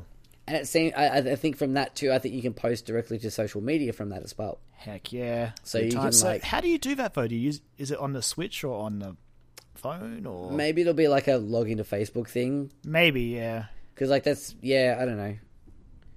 Who knows? We fucking know nothing. Anyway, but Marina and Pearl, they're the hosts of Off the Hook. And, yeah, they're, like, pop idols like Callie and Mari were. Or are. One of them was, like... I think it was Marina was sort of, like, Octarian almost. Yeah, yeah. And she's sort of, like... She looks like the producer, like, the musician. And then Pearl was, like, the singer, I guess. They both sang, but... I've already forgotten the catchphrase of their TV show. It is. I remembered it because it made me fucking laugh so much. Me too. It's don't It get rhymes cooked. with off the hook. Stay off the hook. I was like, yes. I'm so ready for Splatoon 2. Give it to me now. Also because of the line "don't get cooked" makes me laugh as well for other reasons Yes. that I won't get into here. But hilarious. Good times. Nothing to do with me, by the way. If you know what I'm talking about, nothing to do with me personally. Just knowledge of that side of things. Anyway, Joel, I Splatoon 2. am so excited for Splatoon 2. Yeah, I'm keen. Like I was saying before, like after playing like a lot of Overwatch, where we're pretty, we have a good team dynamic. Where like no matter how many we've got of us playing, we've got like 3 or 4 of us playing at least. We've got a pretty good team comp. We can fit many roles. Yeah, which is good, and I like that. So being able to try and take what I've learnt from Overwatch and put it back into Splatoon, I'm excited. I'm excited. I'm so ready to just make a mess with paint. Just have a good Just time. splashing around paint everywhere. Heck yeah. With my little dualies. I can't wait to give them a go. So good. Like, I don't want to get the slosher, just the paint bucket. That paint bucket, wasn't that Splatoon 1 towards the I think it end? was. It was one of the ones they added in like. It was pretty post-launch. cool. I remember liking that. Just like throwing Splatoon's paint on good. people with a bucket of paint. I love it. It's such a just give them a bucket. Buckets with splash. It's Joel. fine. Give them a bucket. There's also like they mentioned stuff about like the new super weapons as well that you get, like your specials. There's like a jetpack. There's like a what was the other one? Rainmaker one. The Rainmaker one. Yes. Oh, there was the hamster ball one I loved as well. Oh, the hamster ball. You turn yourself into a paint bomb. And like you can roll up walls and Yeah. then just detonate yourself. Oh, yes. It's like a cute version of Junkrat's Riptire. Like you can just go up walls. You can just explode. Yeah. Anyway, I'm so excited, Joel. Splatoon 2. It's coming out. You'll hear It's us. so obviously- close. It's really close. You'll obviously hear us talk a lot more about it in a couple of weeks' time. Yes, definitely. We'll have some more in-depth points of view on that one. But that's about it for news this week, Karen. Yeah. Yeah, it was good. It was actually a pretty good, it was a good, nice round selection of things. I like it. Yeah, we can thank Nintendo for that directive a lot, like earlier this week. I know, right? Oh, it was good. It was good. But we'll just move on to some questions to round out the show. And we have one question today from Lauren from OK Games, who I was talking about at the start of this episode. So, Lauren asks us, favorite game to play in your least favorite game genre? So we had to think about this, about how we were going to attack this one.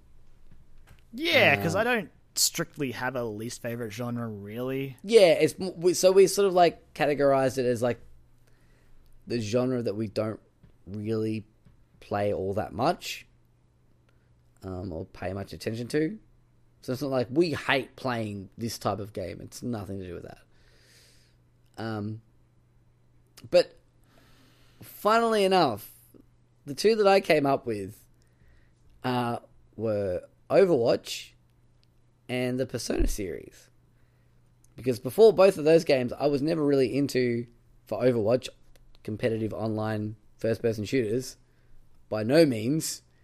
And with Persona, I was like, I'd played some JRPGs, but they definitely weren't my thing, like, at all. But now, like, I'm more willing to give, like, an online experience a go.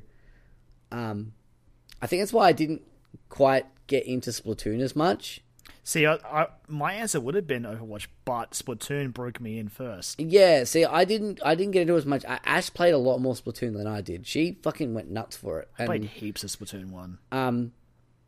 I liked it. I really enjoyed playing it, but I just never got into it because I was always like, okay, yeah, it's online though.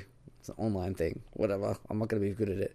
But ever since Overwatch, I'm more like inclined to sort of, if a game's got like a multiplayer mode that's like reviewing well and people are saying, no, it's actually worth a look, I'll be like, hey, let's go get, like, we played Killing Floor 2 a few weeks ago and it was okay, but it was the definition of okay. It was a solid 6. But yeah, like, I would never have been really into that beforehand. It was like, so Overwatch sort of opened my eyes to,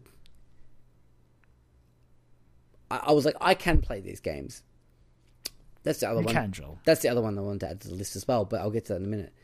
Persona, because, like I said, JRPGs were definitely not my thing. But, I mean, Persona 4 is just so goddamn charming. It is. It's just so damn charming.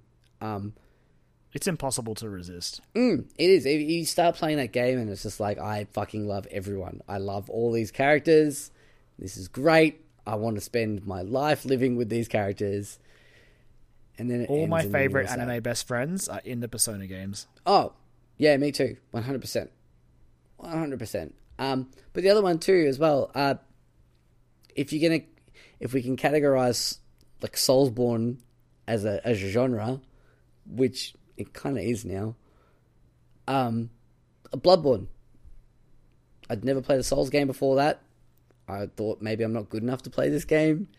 And then by the end of that game, I respected myself not only as someone who could play like a Soulsborne game, but as someone who plays video games in general. I was like, no, you know what? I can play on the harder difficulty. I can play this game that's supposed to be notoriously difficult. And you did, Joel, and you beat it. I did. We still got to get you for that DLC, though. I know. Oh, damn. Because, reinstall my God, the DLC is something else. Oh, okay. We should have. We say it so often. This was the perfect time for that too. We had like a kind of bit of a drought, but we still have time. Like, we could. Maybe I'll reinstall it. If you do, I will re-download the patch. All right. I'll leave it with me. All right. You let me know. I will. I'll let you know. But what about you? It would give us like a meaty segment to talk about Bloodborne, which we didn't have the chance to do because we started the podcast after Bloodborne was out. We did. I'd love to have a meaty chat about Bloodborne. We maybe get your housemate on for that one as well. He is a fellow Soulsborne. Exactly. Yeah. The victim, two of you fan. are the reason I played it. So, but what about you? Anything come to mind for you? Yeah, I had to really think about it for a fair while because not to give a blasé lazy answer, but I don't know. I kind of enjoy every genre in its own way. Yeah. That's fair. So again, because we went least played, because my answer for like least favorite genre was going to be MOBA. Yeah, of course. With the exception being, well, I can stomach Heroes of the Storm. Heroes of the Storm was competent. I can handle it. Yeah, but, that works. Yeah, it does. But like now we've opened up to like the genres we play the least of. Like you suggested racing games, which was actually perfect. And yeah. Then I got sad, Joel, because you reminded me about my favorite racing game. Was F-Zero GX, and we may never see another one. So thanks. Nope. Appreciate it. Yeah, sorry for bringing that up. That's fine. Hey, you'll get to play F-Zero on the SNES Classic. Play OG F-Zero. Oh, that's true. I can't wait. That's fine. F-Zero, yeah. Mode 7, or whatever it was using.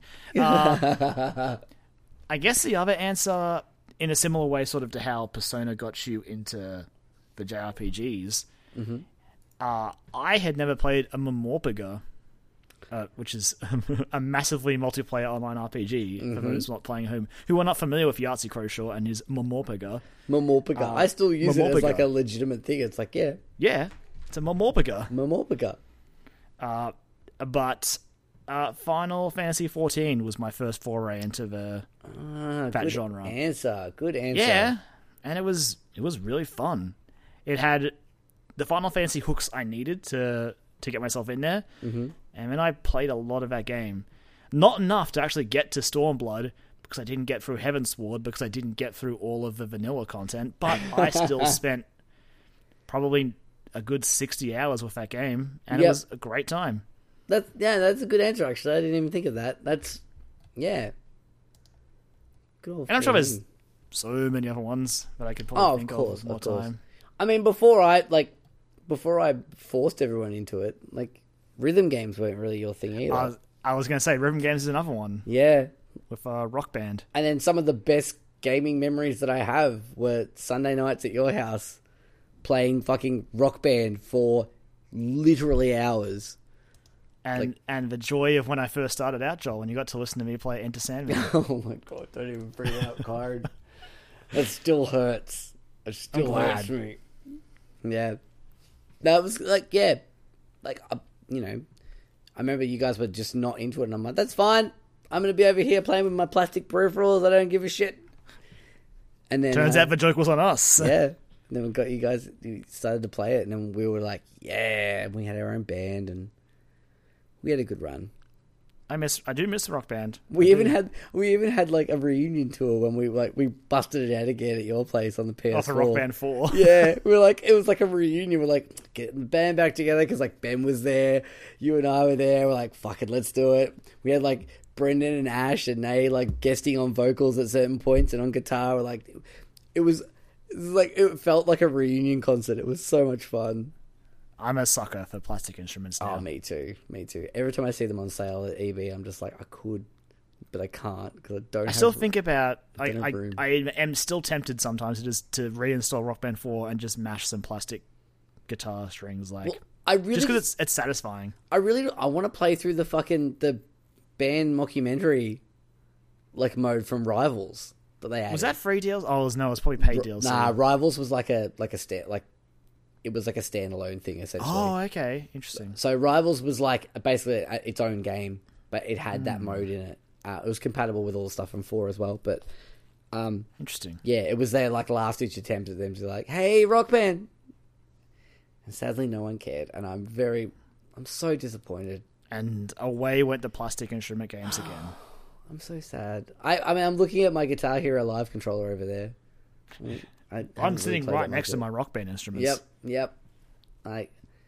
But the memories we have were good. Yeah, absolutely. But that's a good answer too.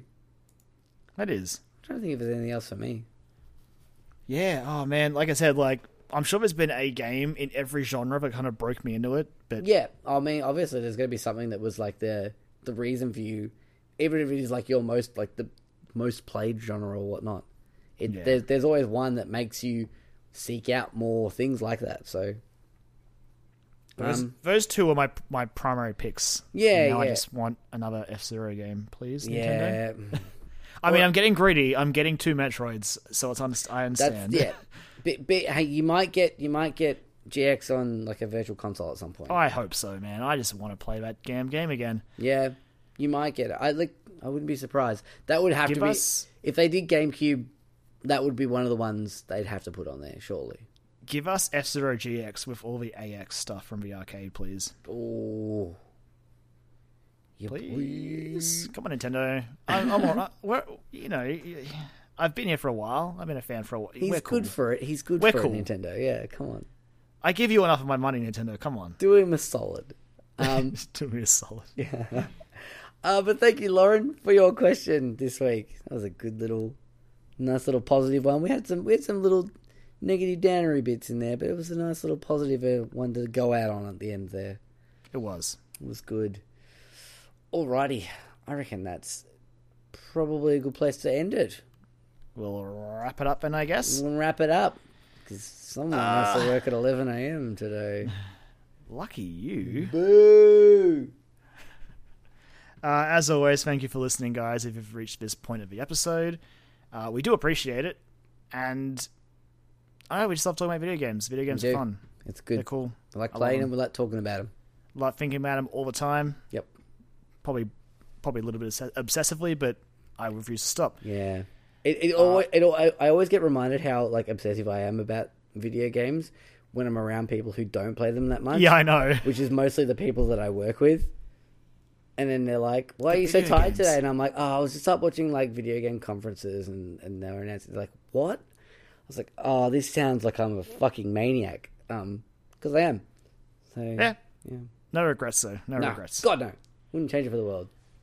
So if you want to keep up with us on the social medias, you can like us on Facebook, where we are just Dialogue Options. You can follow us on Twitter at Dialogue Options. You can shoot us an email over at dialogueoptions@gmail.com. And it's also worth noting that if you do listen to us on iTunes, feel free to drop us a little 5-star review and write some kind words. It helps a lot. Please. And as for my personal account, you can find me at LemonManX, where I am just tweeting about Game of Thrones. Just Game of Thrones. It's all I'm tweeting about Joffrey dying and Jaime undoing his redemptive arc. Yes. And just mostly enjoying Marjorie Tyrell's presence on screen. Yep. And as for you, Joel, where can I find you? You can find me at JolieMac, where I've just been retweeting pictures because that's what I do. You got to tweet more, man. It's fun. I do. I need to tweet more. But I did retweet a picture that was in the style of Persona 5 and like when you're about to go and fight the boss of a palace and the security level hits 99%. But it's of Reggie Fils-Aimé from Nintendo of America. And it just says, God. Fine, you kids want Mother 3 so damn bad? Come and get it. And it fucking made me laugh so much. I was like, and it also hurts as well. Yeah, I know, right? It's because you're like, that's brilliant. Classic man. Oh, but there's an element of truth to that. Now I'm going to go and cry in the corner. Yep. Because I do want Mother 3. That's me. If you like the dankest of video game memes, come to my Twitter account. Look no further than Joel McDonald.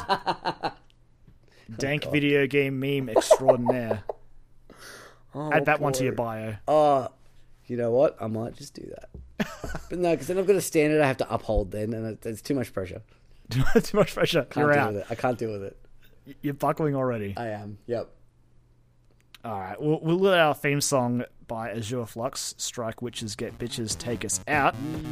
And we'll catch you guys next week. See ya. Bye.